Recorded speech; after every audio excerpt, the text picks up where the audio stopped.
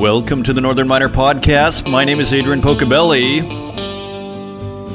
and we are broadcasting from Athens, Greece, from a beautiful terrace, looking at the Parthenon in the sunlight. What a magical thing that you can actually do this, looking upon this great site where so many great eternal conversations took place. It is an inspiring thing to see, and we have an inspiring show for you lined up. But first, we have an inspiring panel that is coming up at the next Global Mining Symposium, and it is going to be a high-end rare earth elements panel featuring some of the top-end people in the space. We understand here at the Northern Miner that a lot of the strategic metals are not covered adequately in the media, and we are not deaf to your pleas. So we are doing what we can to serve you. We only ask that you do your part and go to events.northernminer.com, and all you have to do is put in your email and hit send, and you will be invited to attend this one-of-a-kind event. And so let me just get some details on who is going to be here. You have Clint Cox, who is widely regarded as a leading expert, and you have the CEO of Energy Fuels, Mark Chalmers, and you have the CEO of Commerce, a junior with a big asset, Chris Grove. So we are out there doing what we can to get you that information that you want, and this is the kind of stuff that will help you get ahead. Very exciting show coming up today. We have Don Duval, CEO of Norcat, and he was just at the Canadian Mining Journal's Supplier Symposium, and he was on a panel called Reimagine Mining, and it was very interesting. I think it was just so many of the topical things that you would be concerned about if you are running a mining company, such as technology.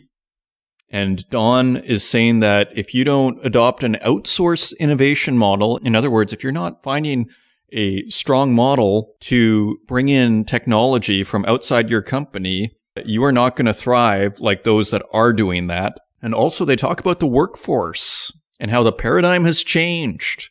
Now everybody wants to look at the Parthenon as they work, and I can only recommend it, folks. I can only recommend it. But there has been a paradigm shift in the workforce. So lots of very interesting, very topical things to discuss here. It was funny. I was on the subway here just yesterday for the first time in Athens, and a guy came up to me, and usually I'm not a fan of strangers coming up to me, but luckily I kept an open mind as this guy came up to me and said, Are you American? And I said, no, I'm Canadian, but I live in Germany. And he said, I just wanted to tell you that you have a very nice accent. And I said, well, it's funny. I'm on a podcast. Maybe that's why I'm on that podcast. So it was a very nice thing, that Mediterranean warmth. You hear about it, and it is a real thing.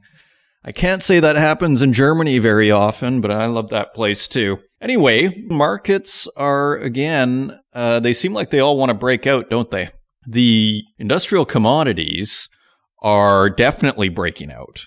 I mean, you are hearing a pretty steady, consistent narrative now from the pundits that are saying this is persistent, and my eyebrows were raised as I looked at the prices of copper, of zinc, of just about everything, tin.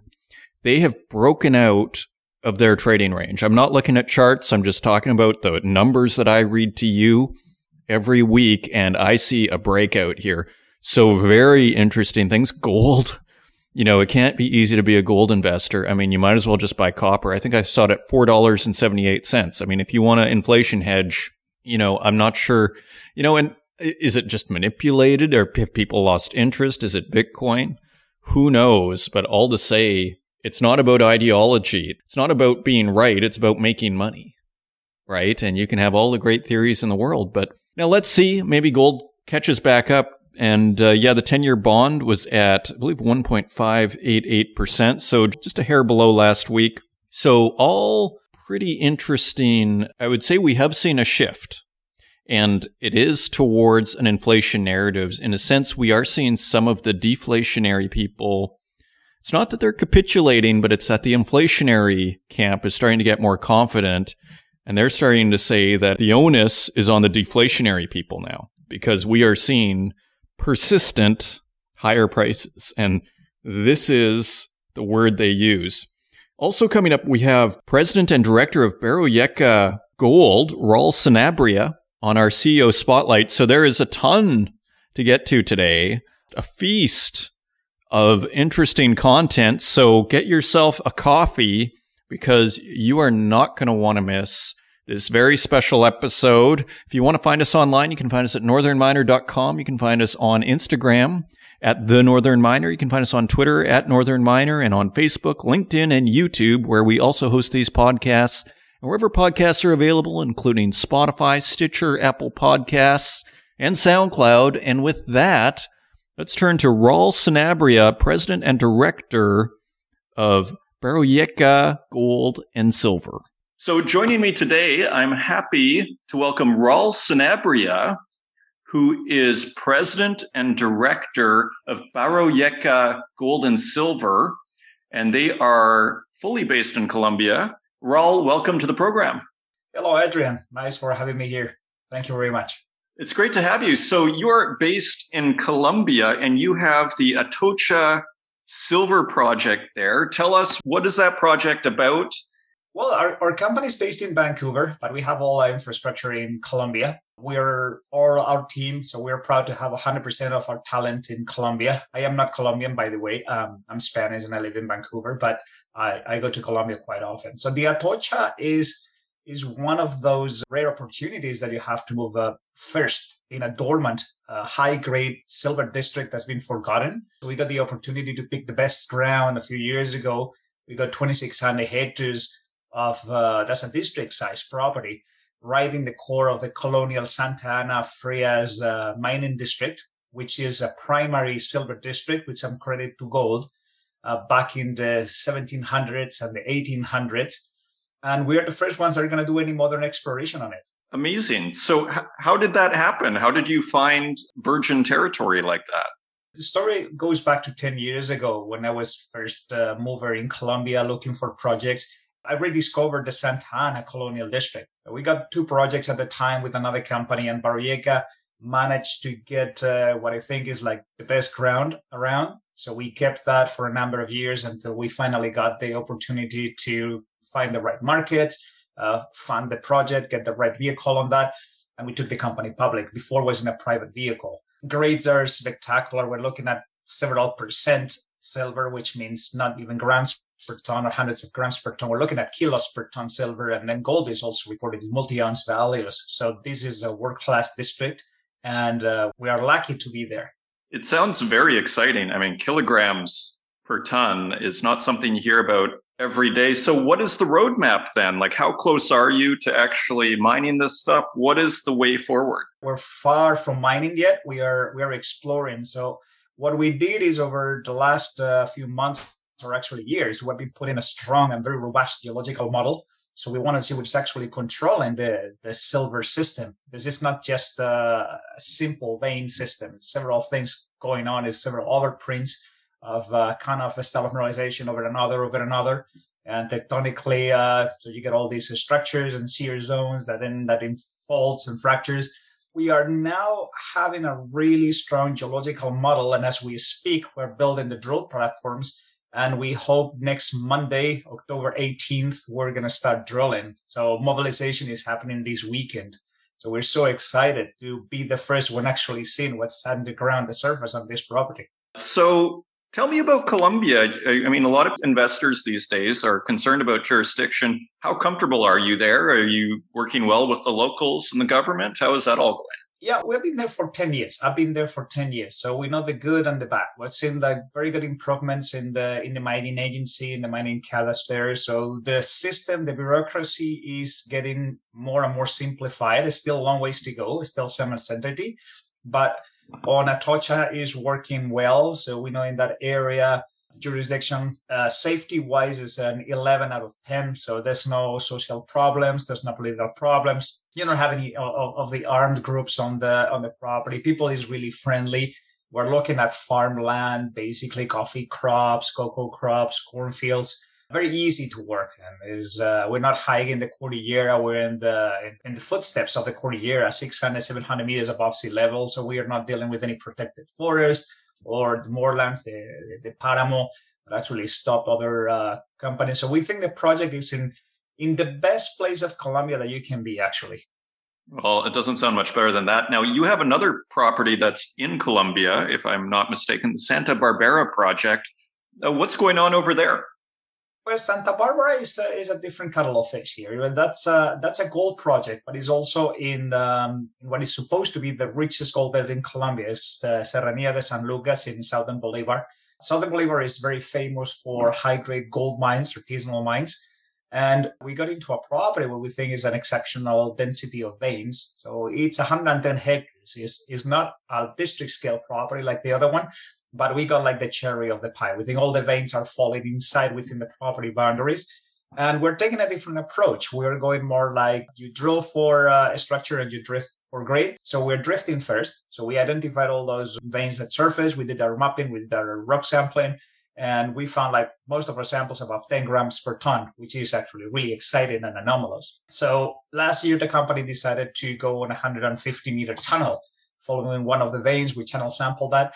And we were collecting 10-ton batches. And we were processing that in our own pilot processing plant. The company has a custom-built, state-of-the-art 30-ton per day processing plant. Milling capacities over dimension for 100 tons per day.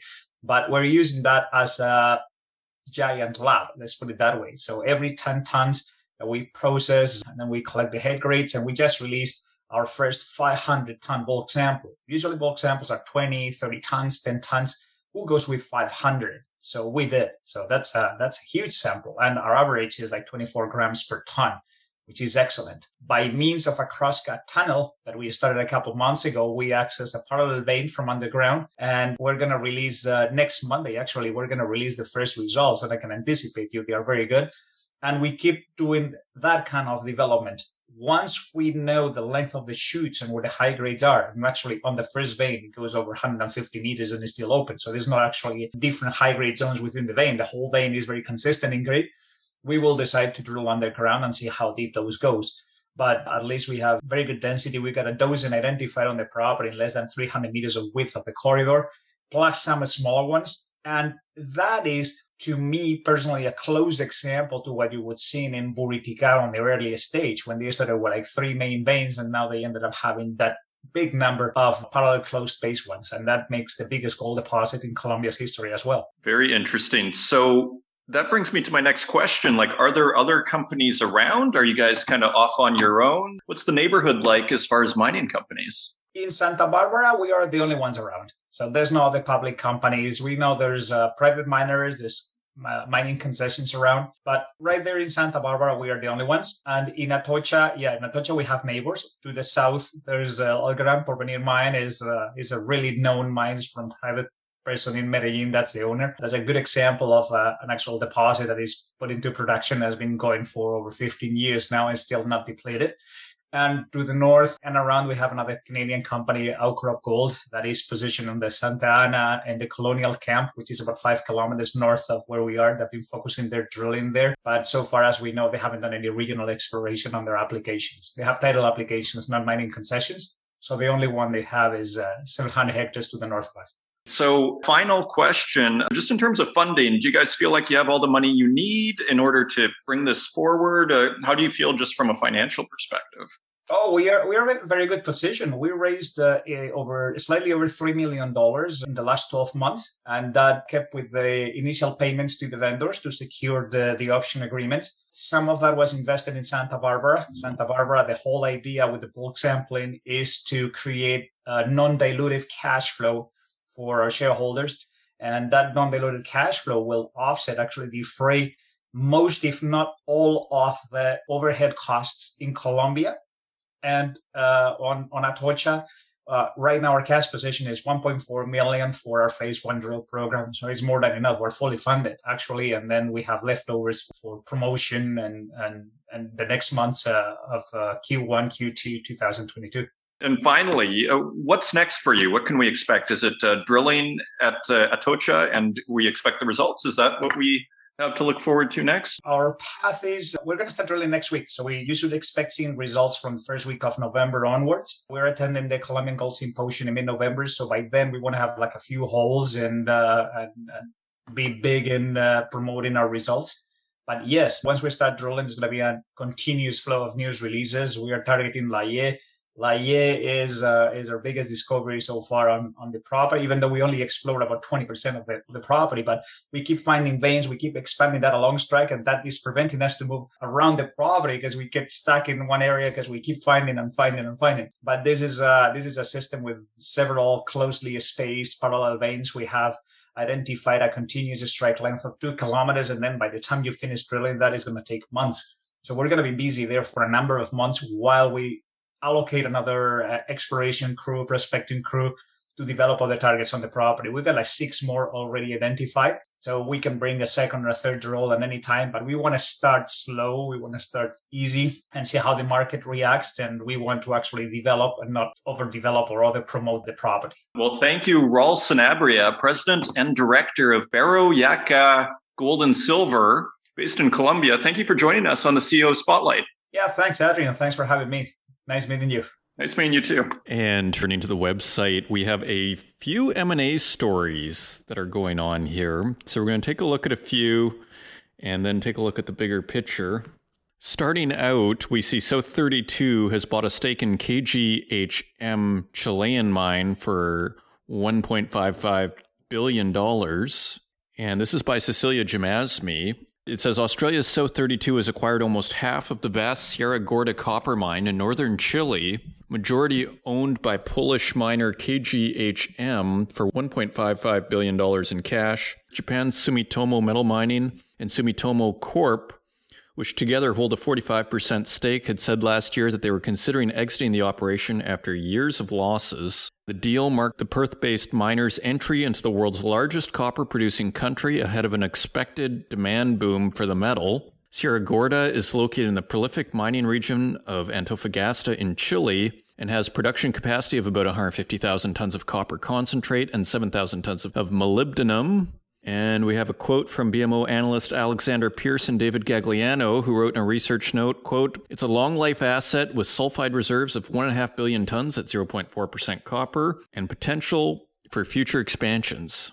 So that is a pretty big deal. On the flip side, we have Glencore is selling Bolivian assets to Santa Cruz Silver Mining, and this is by Northern Miners staff. Santa Cruz Silver Mining, which owns the producing zinc, lead, copper Zamapan mine in Mexico's Hidalgo state, is acquiring a portfolio of silver assets in Bolivia from Glencore. The assets include Glencore's 45% stake in the producing Bolivar and Porco mining operations, and its joint venture with Bolivian state-owned miner Comibol, 100% stake in the Sinchi Guaira business, which includes the producing Cabala Blanco mining complex and the Sorocaya project, as well as the San Lucas ore sourcing and trading business. Finally, under the deal, Santa Cruz will pay an initial $20 million in cash when the transaction closes and another $90 million over a 4-year period. And Glencore will be granted a 1.5% net smelter return royalty on the assets. So that is Santa Cruz. There's been a battle by Wyloo Metals and BHP for Noront Resources. Again, I've been talking about how cheap Noront Resources is going for. So Cecilia Jamasmi is on this beat. A months-long battle over nickel copper miner Noront Resources may have come to an end, as a Canadian company said today that it had picked a sweetened bid from Australian mining billionaire Andrew Forrest's Wyloo Metals over the latest offer from BHP. Wyloo's 70-cent per share proposal represents a superior value for shareholders, Noront said, adding BHP has 5 business days to match the offer. The Australian miner said in a separate statement that its offer represented a 192% premium to Noront's unaffected closing price on May 21st adding it, quote, did not intend to support any alternate offers for the takeover target. BHP, the world's largest miner, said in August that it would consider matching Wailu's raised bid as part of its ongoing strategy of expanding its footprint among future-facing commodities, including nickel, lithium, and copper. The tug-of-war between the two Australian companies is the latest evidence of the rush global miners are into in order to secure supply of battery metals ahead of an expected surge in demand from electric vehicles. Wailu Metals, which already is Norront's top shareholder with a 37% stake as of September, had in May offered 31.5 cents per share. Now it's 70. For the stock it did not already hold in the company, Norront had adopted a poison pill strategy to stop the takeover. And BHP quickly saw an opportunity and offered 55 cents per share for Norront, representing a premium of 129% to the firm's closing price on May 21st. And Norront had recommended shareholders to accept BHP's friendly bid, but Wailu came back last month with a sweetened offer of 70 cents per share. So on and on it goes. All to say, as we've discussed on recent episodes, this is not going for a huge amount of money. And so no wonder they are busy outbidding and more than doubling their bid. Wailu, again, originally offered 31.5 cents per share, and now it's 70 cents per share. So that is happening. Meanwhile, BHP's London investors support their climate change plan. Now, this climate change plan has been criticized for not going far enough. This is also by Cecilia Jamasmi. And it says here, BHP secured key backing for its climate transition strategy, despite concerns that the long-term plan to tackle customers' greenhouse gas emissions did not go far enough. At its annual general meeting in London, the world's largest miner's climate change roadmap won an 83% support, a much stronger outcome than the knife-edge results some analysts had predicted. Quote, it is important that all of our shareholders have an opportunity to engage with us on our climate strategy and actions, and this advisory vote is intended to provide a forum for discussion and feedback on the plan, end quote, Chairman Ken McKenzie said at the meeting. So they are saying because our shareholders voted so strongly in favor, we are good to go. BHP committed in 2019 $400 million over 5 years to reduce greenhouse gas emissions from its operations and mined commodities. It also vowed to reduce its Scope 3 emissions, those generated by customers using the company's commodities, which are 40 times greater than those generated by its mines and oil fields. And we have talked extensively about Scope 3 emissions on this podcast. Very controversial in my view.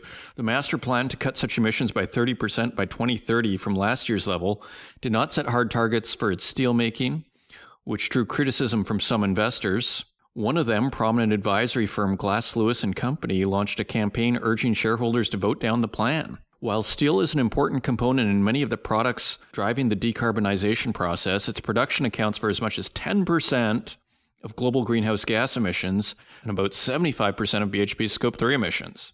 So interesting as these miners try and accommodate the new demands put on them by investors. It's interesting to watch this go. So Trish Saywell, editor-in-chief, wrote a piece, Appetite for Green Energy Metals Drives Deals. So this kind of sums up the last few stories we have here. Demand for green energy metals like copper, nickel, lithium, and cobalt has risen sharply, driven by the global move to lower carbon emissions and electric vehicle makers chasing battery ingredients.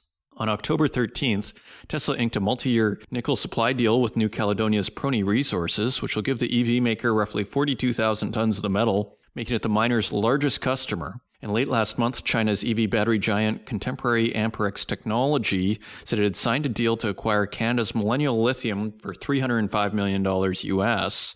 Millennial has 2 lithium brine projects in Argentina. The latest deal on October 14th is South32's acquisition of a 45% stake in Sierra Gorda, a low-grade open-pit copper mine in Chile's Antofagasta region for an upfront cash payment of $1.6 billion.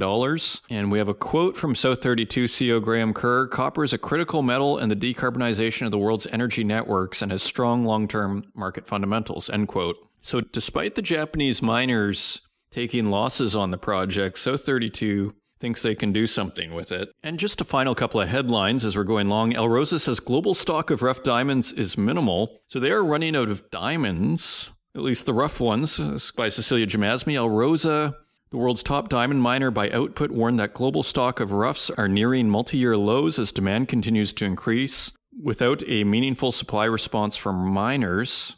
And according to Alrosa, quote, rough diamond stocks at miners are at minimal levels as supplies structurally drop, but jeweler demand is strong in all the key markets. So just another part of the economy where demand is rising and supplies are tightening. So those are your news stories. Now let's take a look at metal prices, and we're going to see more of this.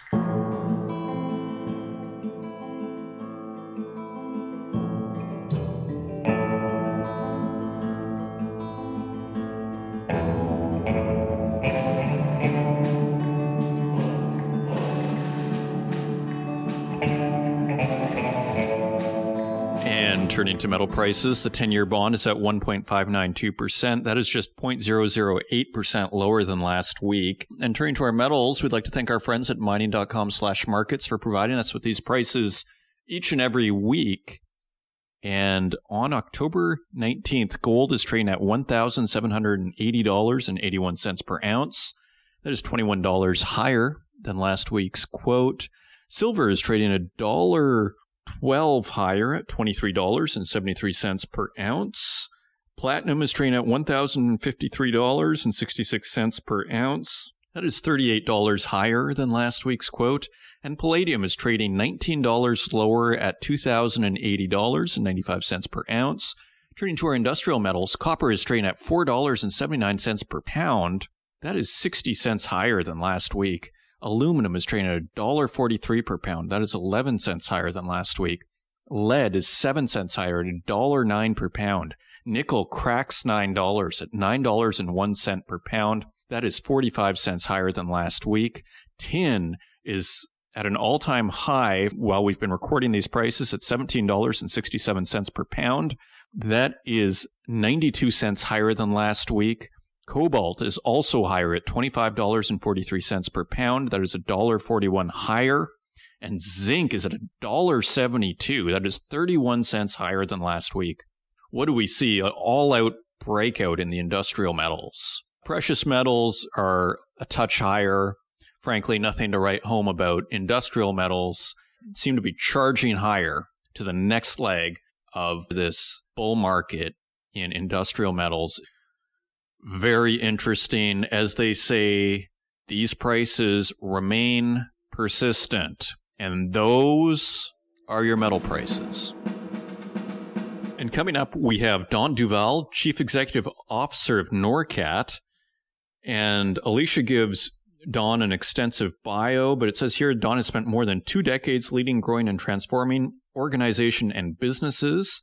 A career innovator, he consistently identifies opportunities and addresses challenges to achieve meaningful and tangible results. He is among Canada's foremost thinkers on innovation, work and learning, and entrepreneurship, and he has worked with many multinational companies, tech startups, academic and research institutions, governments, and clients the world over. It's a fascinating discussion on some of the biggest topics facing the world right now, including the mining industry, particularly technology and the workforce.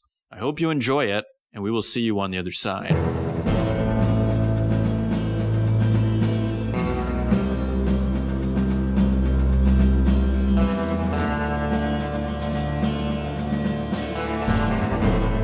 It is my pleasure to introduce Don Duval, CEO of Norcat. Don has spent more than 2 decades leading, growing, and transforming organizations and businesses, working with multinational companies, tech startups, academic and research institutions, governments, and clients around the world.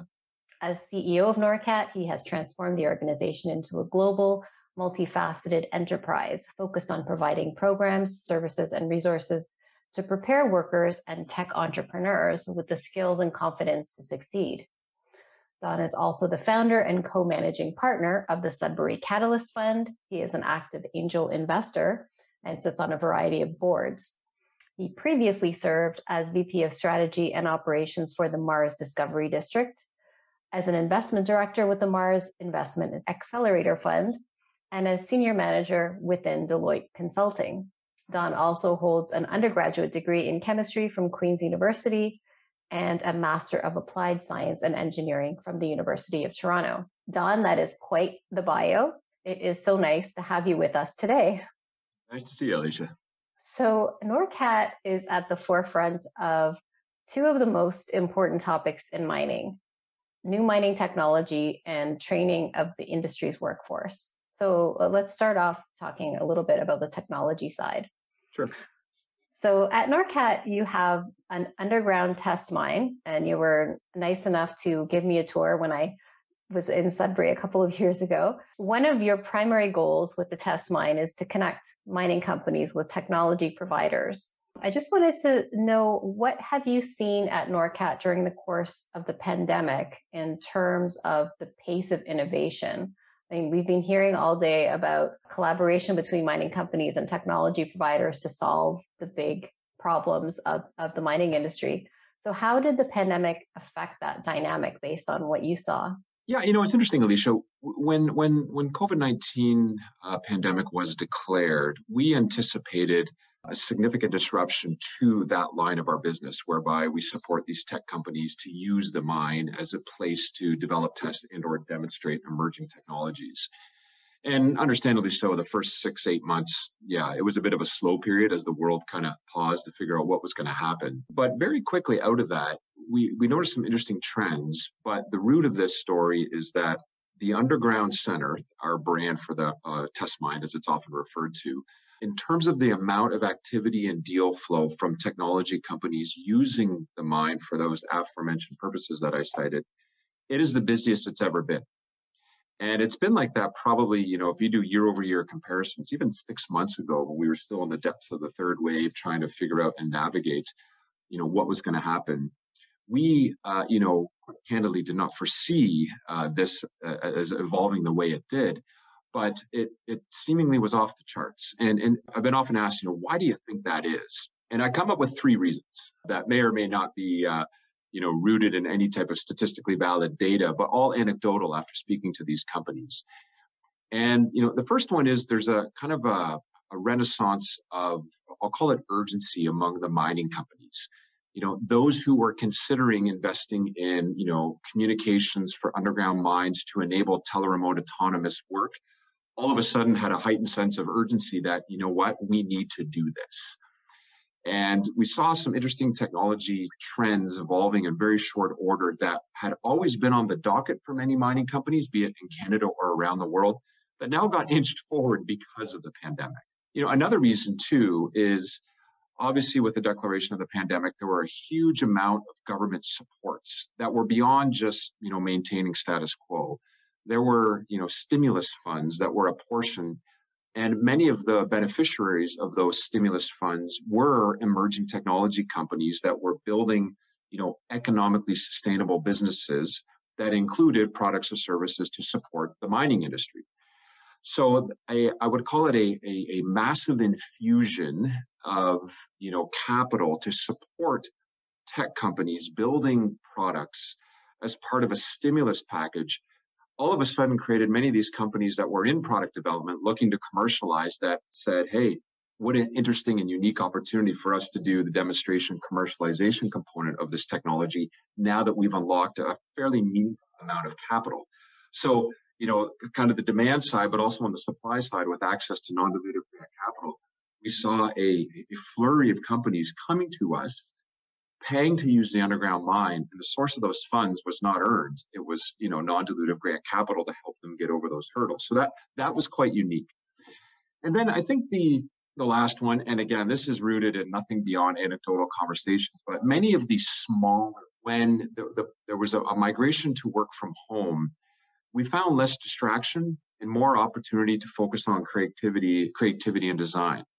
So some of the smaller companies, when we had discussions with them when they were at the mine site, a lot of the discussions were, I've had time to reflect and really focus on building because there's no external distraction given the current state of affairs. So when you add those 3 things together, the pandemic has, I think, really kind of reignited and kickstarted the, more on the smaller side, I would argue, but the whole tech ecosystem building products or services to support the mining industry. Us as a data point, litmus test metric has never been busier. That's really interesting. I was going to ask you, I mean, we've all noticed an influx of new technology companies emerging to serve the mining sector. And I was going to ask you where all this new activity is coming from, but I think you've just answered the question. Or is there another answer to that? Well, the other interesting thing, and I'm not sure that, beyond maybe expediting, the pandemic has direct attribution to support this. But, as I think you and I have even talked about this before, 5, 7 years ago, I think we would be collectively hard pressed to name any, angel consortium, venture capital, or PE firms that really focused on supporting tech ventures selling into the mining industry, at least exclusively. Now, fast forward 5 years later, I could probably name you a half a dozen of material ones in aggregate, probably with close to $1 billion of investment capital ready and eager to deploy for solutions that are serving the global mining industry. So not only on the non-dilutive grant side did we see a lot of supports and stimulus capital going in, but now kind of the capital markets, more so on the private side, have really woke up, if you will, to really provide these tech companies, especially the small startup and medium-sized enterprises, to really get going. So, and I can speak more as to why I think that's happening, but maybe I'll let you drive the question. Well, no, why don't you pick up on that? What were you going to say? It's interesting, over the last, 30, 40, 50 years, the global mining industry really has migrated from, a builder of technology and innovation to a buyer, and that generally means historically a lot of these mining companies would have in-house employees that focused on R&D to build proprietary solutions as a competitive differentiator. And if you look at the trend over the last 40, 50 years, there's been a gradual divestiture of in-house R&D function, but these mining companies still need to solve complex and tractable problems. So that has given rise to what is now deemed a vibrant global supply service technology ecosystem of an outsourced innovation model where the problems and are being addressed by the development of products and services by a supply side of the equation. So given that the mining industry has migrated to more of a buyer of technology versus a builder, now the capital markets can see a path whereby if I'm going to make a meaningful investment in a startup or a small to medium-sized tech company, there's now that pull side of the equation where the mining companies, if they want to enhance productivity, safety, drive competitiveness or shareholder value, whatever the tangible outcome might be, they have to buy these solutions. So as an investor in a tech company where there's a strong demand or buy side of the equation, it now enhances the probability of an investment because you could see a path, albeit still somewhat laborious, and you got to navigate a decentralized procurement model generally in the mining industry. 20, 30, 40 years ago, it would be very difficult to see that path. So, coinciding with that, you've seen a huge growth in the, in the capital markets to support the supply service tech ecosystem because the mining industry have become buyers. And, how we expedite that, the collaborative nature and joint venture models, how the mining industry is enhancing their sophistication of procurement to invest in and test and give a proof of concept opportunity to a small startup. That still, needs to be improved and is still working its way out. But I think it's only going to get better and bigger, and you're going to see a lot more capital going into the kind of the supply side of the equation, given the nature of the buy equation in the mining industry. So it may have taken 40 or 50 years to replace that innovation function. Yeah, and I would argue that, and again, I only have anecdotal data to support this, but, the amount of time and effort and resources that mining companies historically put into development of proprietary solutions and technologies to improve their operation, I think that pool arguably is the same, if not, a little bit bigger. It just looks very different. It's no longer done in-house. It's done by a third-party outsourced innovation model, which I love. I'm a huge fan of that. I think it spurs creativity. It enables mining companies to focus on, creating, sophisticated procurement and engagement models. There's a whole series of reasons why I like it, but that's the reality. And I think it's here to stay. So at NORCAT, you almost get a look into the future because you get to see all the cool new technologies that are being tested and validated in real mine conditions. So what are the most important areas of technological innovation that you're seeing? What are the solutions that mining companies are most looking for? Well, I'll speak from the perspective of underground mining because that's kind of what I would know the best. And I'll speak from a position of primary research using the Underground Center as my data source versus, the secondary research that, most of your viewers are probably be very familiar with. Some of the emerging trends, and by the way, you're right. By virtue of geography and proximity, we have a unique perch to kind of see what's bubbling up in the ecosystem. But obviously, the move towards electrification, especially in jurisdictions where there's high energy and labor costs, there is a huge amount of investment, time, and effort being spent to really understand how that works. And it's not all, focused purely on the battery. If you look at electrification like Blue Vein, so many of your viewers are probably familiar with Blue Vein. It's a tethered electrical system. One might be surprised to learn they're getting a huge amount of traction. And it's, a model of electrification that's been around for a long time that's getting kind of a rejuvenated, view and look on how it can transform mines. And it challenges the notion of status quo, if I can call it that, batteries. So you have debates around, swap versus trickle on vehicle charge. Well, things like Blue Vein are causing, giving people a second look. So more broadly, the whole electrification transition is going to be a trend that is only going to have more time, effort, and resources allocated to it. In underground mining, continuous cutting, very often, the industry will refer to that potentially as the holy grail. If you can cost effectively enable continuous cutting, it has a whole series of benefits that you could imagine. Some of the big engineering firms such as Hatch are doing some remarkable technology development in that space. Teleremote autonomous vehicle operation, Canadian companies like Hardline, among others, is fascinating what with a resilient underground infrastructure in terms of a communication network. It's amazing what you can do in that space and what is already happening. So, those are kind of three themes that we see most often around electrification, continuous cutting, and this whole move towards teleremote autonomous vehicles, among a myriad of others. And again, I'm focusing more on kind of the exploration of mining supply chain. Obviously, the downstream beneficiation, tailings management, on the environmental side, there's a huge amount of technology development going in that space. But those are the three that I can safely say that we very often get into, very lively discussions with mining delegations that visit the underground center to understand what's next. Those are the three themes that come up most recently the most often. Don, you have a very kind of wide perspective and wide view of mining versus other industries. And I wanted to ask you, what can the mining sector learn? Given that it's in this period of huge technological change and modernization, digitalization, innovation, what can mining learn from other industries that may be further ahead in their transformation processes? I think the transformation is rooted in this outsourced innovation model. So if you look at other industries that have kind of experienced that, consumer products, retail in some respects, even the med tech space, oil and gas to some extent, those large incumbent legacy industries that historically developed and, prided themselves as a differentiator around their capability to build and develop in-house proprietary solutions. If they look to other industries that have, evolved and transformed, there's a whole series of factors, but that notion of understanding and recognizing that you have become a buyer of solutions to drive shareholder value, competitiveness, productivity, safety, whatever your outcome is, those mining companies, and you said it at the onset, which I can't stress enough how important it is and how often we see it, those mining companies that evolve and continue to improve their ability to engage with the external, supply side, technology side, startup ecosystem,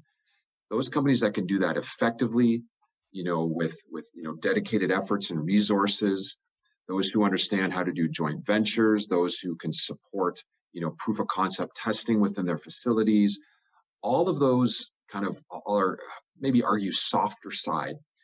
Anything rooted in that convergence and collaboration model, those mining companies that can do that the quickest with the most, authenticity and high level of engagement will be privy to emerging technologies that they can adopt and deploy faster than their neighboring mining company, and they will win the battle. They will win the battle of competitiveness. So if you look at other industries and other incumbents who are, big players in those, I'll call them legacy industries, those who have migrated to the outsourced innovation model, those who can figure out how to best collaborate and work quickly and effectively with that supply side, they will win. And that's the one takeaway that I would encourage anyone in the mining realm, just take a deep breath, recognize that you have to buy, understand the sophistication on how you do expedited procurement, product testing, development, deployment, change management, whatever it is.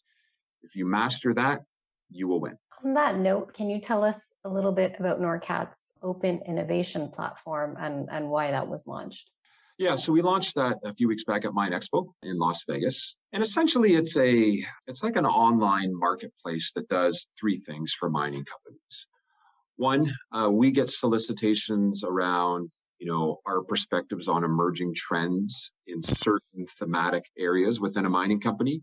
So we now have a group that does curated market research on themes that are important to mining companies. So as an example, if a mining company wants to better understand the emerging technologies around electrification, we now have a team in-house that can go out and, come up with an opinion on what are the emerging technology companies, what are the emerging trends to enable that mining company to have a clear perspective on what's in the marketplace. The next thing that we're doing are, I'm not going to say traditional, but we're doing versions of challenges and hackathons. So as we've done actually most recently with Valet, they had a series of, challenge areas within their operation in Sudbury. They reached out to us. They use our online platform. We developed problem abstracts. We promoted them out to our global network of various technology hubs and innovation centers to then subsequently do a call for companies that might have a solution. And then we have a pretty sophisticated process where we can work with those companies, build a project plan. They have access to the underground mine to do POC development testing in the underground mine. And we work with those companies in a somewhat like an accelerator to get them to the point where they have a demonstrable proof of concept that could solve that problem. So quite unique in that we have the asset being the underground center that we can support, what one might argue is a fairly straightforward, innovation challenge hackathon. We're a little bit different that we actually will take it to a proof of concept demonstration within our underground operating mine. And then the last thing that the Open Innovation Platform supports is we call them buy-sell days. And you can liken it to a quarterly version of Dragon's Den, where we will, self-identify or invite based on a request of a mining company, really interesting tech companies that are building solutions to support, the mining industry. So we will invite the buyers and we will have 2 or 3 companies not pitching for capital, they're pitching for a sale. So these are companies that have already raised their capital, be it through non-dilutive or equity funds. They have a product, they're looking for that first customer. Here's how it works. Maybe they have a POC installed at Norcat already. And then we will handpick and invite mining companies that we believe have an interest in a better understanding that and actually try to connect those companies with the desired outcome of those companies getting a transaction. So depending on the nature of the need of the mining company, we're having very different discussions right now, but we're super excited by it. We think it's quite a natural fit to our business model at Norcat. So we're excited and stay tuned for our next iteration with Valet in the near term, which we're quite excited about. Great. I'll be looking forward to hearing more about that. I wanted to also make sure that we get time to touch on the other side of what Norcat does, which is training the workforce of the future. It's a kind of a general question, but I have to ask you this because we're in a very interesting time right now where the pandemic has given skilled workers more flexibility in terms of their working conditions, working from home. Many people are working flexible hours, and we're seeing that employees are enjoying more power in the labor market and quitting jobs that don't give them flexibility or otherwise leaving them unfulfilled. So where is the mining sector in this? Are they seeing any of these same pressures? Absolutely. Yeah, even prior to the pandemic, as you'd be familiar, the mining industry, Human Resources Council of Canada and their 2019 or 2020 labor market study forecast that in Canada alone, we're going to need over 100,000 new mine workers in a relatively modest scenario. So that in itself, even prior to the pandemic, created a huge skilled labor gap. And it's only getting worse. We see it pretty much every day with mining companies that solicit to us, do you have any graduates of these programs that are looking for employment? So the demand side far exceeds the supply side at this point, creating a lot of leverage that the employees then have to kind of pick and choose, where they want to go. And, if there was a great, a great supplementary survey done in that labor market study by Mir that still to this day holds true that, the number one human capital challenge of mining companies still right now is recruiting. Right on its heels, number two is retention. So, the question then becomes, what are more sophisticated ways to recruit? Are you looking at immigration, which a lot of mining companies are, as you know? Are you looking at campaigns in other jurisdictions within Canada that could be, somewhat higher unemployment? Are you looking at, creating, more creative models of employment, flexibility, higher pay, whatever? There's a whole series of things that are happening. And then beyond that, how do you retain them? One of the interesting things that we're seeing, and it holds true in many industries, if not all, if I generalize, but a lot of the feedback that we get, if you are fortunate to get the right workforce, how do you retain them? And the feedback that we get is you have to have the right supervisor. People want to work for someone that motivates and inspires them. So as a data point, our supervisor training program is the busiest it's ever been, with, new or existing supervisors within mining companies coming in, getting kind of the core curriculum that we would offer. But now some of the questions coming up around, how do we become better supervisors to retain that talent? So yeah, we're seeing a huge push on mining companies being as creative as possible to recruit, subsequent to retain, and it's quite complicated. And the only thing I'll tie in maybe to the first half that we're seeing as a really interesting differentiator is, the investments in, emerging technology by mining companies are often thought of as mechanisms to improve, again, productivity, shareholder value, competitiveness, safety, etc. But what we're starting to see more so now as the power shift goes to the employees is that all else equal, a would-be new recruit to a mining company will actually look at the job that needs to be done. And that mining company that has adopted and deployed emerging technology, creating a job that's more akin to what that individual might be seeking in a job, aka operating a LHD using a teleremote system in an urban center. All else equal, we're definitely hearing that incoming generation is more probable to take that job. So, winning the battle for talent isn't necessarily rooted anymore in compensation, because I would argue, based on what we're seeing, is you can actually pay that prospective worker even a bit less, but they can operate with a bit more flexibility from the creature comforts of their own home, operating that LHD or perhaps 2 or 3, kind of over the course of a day. And that is how you will win the battle for talent.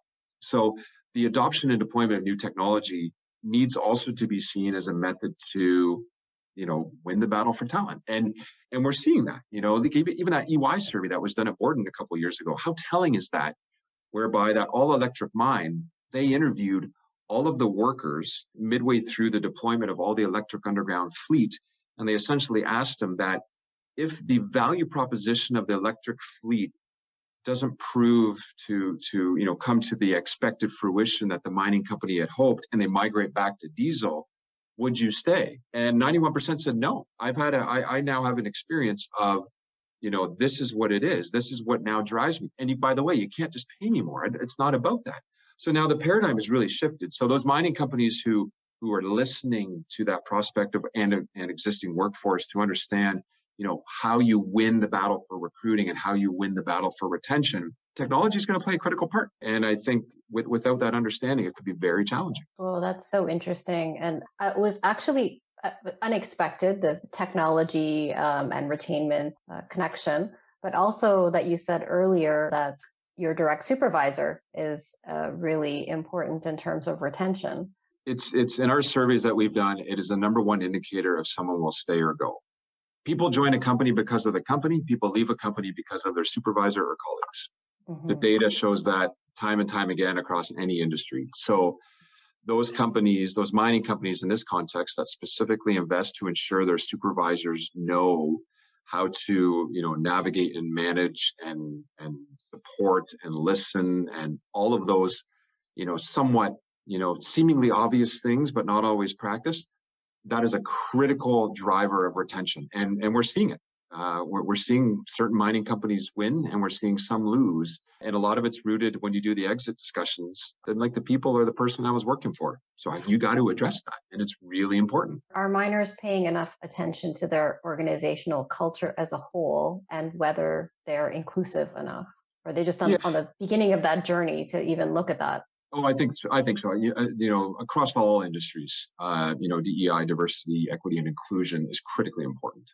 And I think most mining companies, the ones that we've worked with, especially in developed economies, are doing the right things. There's continuous room for improvement to do more, but most importantly, they're listening. And I think the listening and then driving actions out of that to ensure, engaging more First Nations workers, engaging more women in the workforce, ensuring that everything is, policies are in place to ensure equitable, opportunities for all. Is just as important in mining as it is in every other industry. And make no mistake, the mining industry too still has work to do, but they are investing in, making improvements and in getting business done. So the trend is going in the right direction in my opinion. Good to hear. Well, thank you so much for your time. It was lovely to speak to you again, as always. Yeah. Likewise, Alicia. Take care.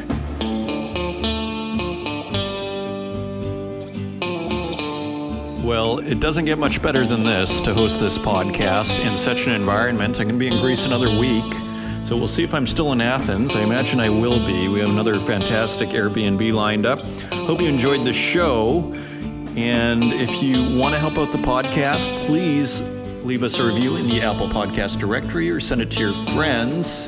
And don't forget to sign up to the Northern Miners' next Global Mining Symposium. If you want to attend in person the Rare Earth Elements special event that we have with some of the leading people in the industry, you can ask questions when you sign up.